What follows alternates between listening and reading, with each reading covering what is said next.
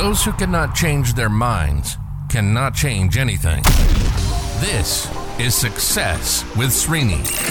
If it's professional growth, personal growth, financial growth, or relationship growth, we're talking about it. One show, one topic.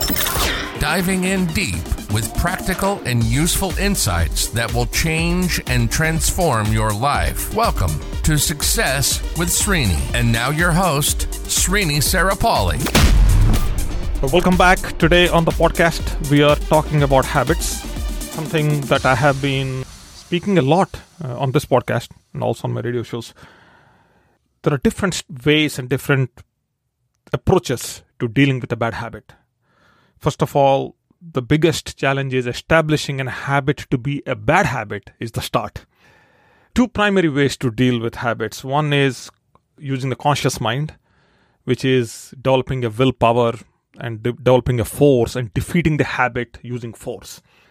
And then there is the unconscious part, which is tapping into the unconscious mind, activating, replacing some incorrect representations that may exist in the unconscious mind, shifting some beliefs, attaching new meanings, and doing completely unconsciously. Now, the studies show, or the history shows, when it comes to the brain function, that majority of our bad habits are deep-rooted in the unconscious mind.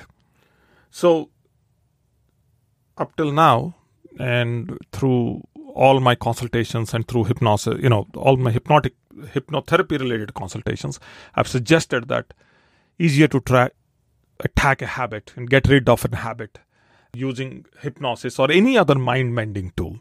That's the easiest way to do. Consciously can be done, right? And you can use willpower. Some degree of willpower is needed. So every time I had a client step into my office and tell me about a bad habit, that means a part of their conscious mind did get them there. Consciously, they took the step of coming there.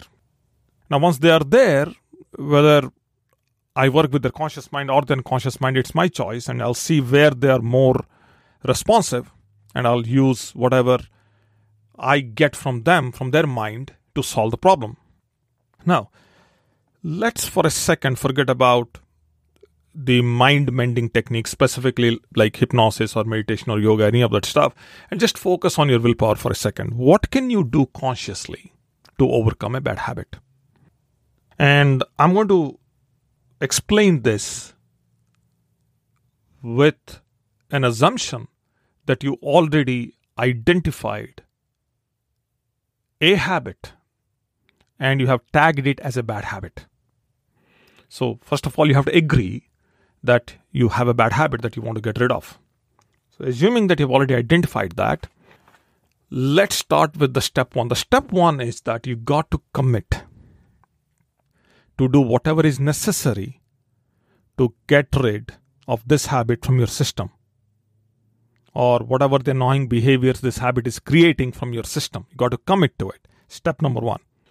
Now, step number two to this process is, now once you are committed, and let's assume for a second that this is going to go away. Okay? Let's pretend for a second this bad habit is going to go away. Now, what we have seen is it's easier to assume that it's going to go away because you are making effort. And then the only way to really take it out, and the only reason why it went away, is because you replaced it with another behavior or another habit. Okay, so there has to be some behavior in between. So you assume for a second this habit is going to go away. You are working towards it. But then whatever time goes into nurturing this habit on a daily basis, that part has to be filled with a new behavior. So for example, you are trying a habit that you want to change. Let's say smoking. Smoking is a habit that you want to get rid of. So what's the filler behavior for a smoker? Well, chew some gum. I'm just making it up, okay? Chew some gum, or go for a walk, or be with people inside a room where you are prohibited to smoke, right? Spend 3 hours a day there, whatever, 5 hours a day, something like that. The biggest thing we have seen happen in all this, anytime somebody wanted to get rid of a habit, is their why. Why is that you want to get rid of a habit? What's the benefit of getting rid of a habit? That benefit has to be identified. In fact, there are multiple benefits, not just one. If I stop smoking, then I can live a longer life. Then I can be around for my grandkids. Or I could avoid getting cancer. Or I would be more inviting to places. Or I could have better travel. Or I want to travel the world and I don't want to be smoking. Whatever. There are multiple benefits of doing anything for that matter. And in this specific case, changing a habit. So all those benefits have to be identified. Those are the whys. And you value those. And you know that you are self-defeating, you're self-sabotaging yourself to achieve these things. And hence, this act, this getting rid of this habit act is justified. Justified to the conscious mind, also to the unconscious mind. Okay, so the list is very, very important. I would highly suggest that you write down a list. Spend a few days. Don't just start stopping a habit just because you heard this podcast. Right? Spend some time, write down why you want to get rid of. Okay, that's where that makes the huge difference. Then support system. This is a big part. This podcast episode may be a support. Just take that as an example. I'm supporting you from this side. At least that's how I'm thinking. But then have a family member or a friend who lives with you, family member, or a friend who lives outside of the house, or an extended family member, whoever, in different phases, in different times, supporting you. Right? And we have seen that people who are close to you have a huge impact on forming clean habits. Of course, forming bad habits, but also clean habits. So having them, making yourself accountable to them is a game changer. Now, while these things are in place, you should also look forward to what are the different things that could otherwise force you to stay on the bad habit while you are making an effort to get rid of it. What are the contributing factors that make you stay on the bad habit?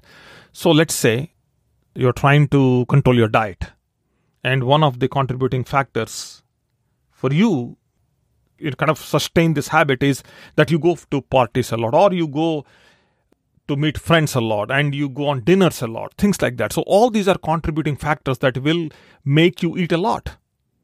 So can you stop this? Or at least for a while? And can you modify this for a while? Don't go to a place where they are serving high calorie food. Why not go to a place where you can eat some salads and things like that?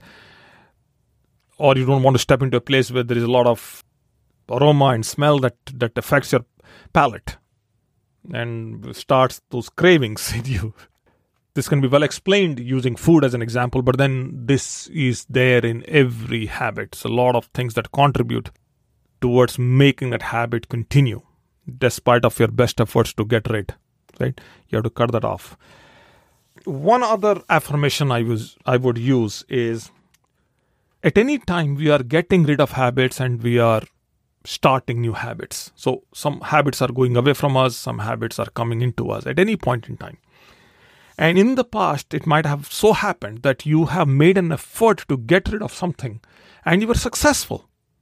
So if you look at your life, there are things that you have done that were amazing, that you thought were very difficult or hard, but you were able to. So why not bring that mindset or that memory back? Hey, if I could do that, I can do this. If I could do that, I can do this. That reference is very important. And the last and the final thing I suggest is, everything in life, we live in a life where we need gratification. So, at any point in time, we achieve something, we need to be celebrated. So, you need to have a reward system in place for every habit that you remove, and every new habit you successfully start. So reward in both directions. People only talk about one direction. But so a lot of hard work goes into getting rid of a habit. And a lot of hard work goes into keeping commitment on an ongoing basis. So you got to reward yourself.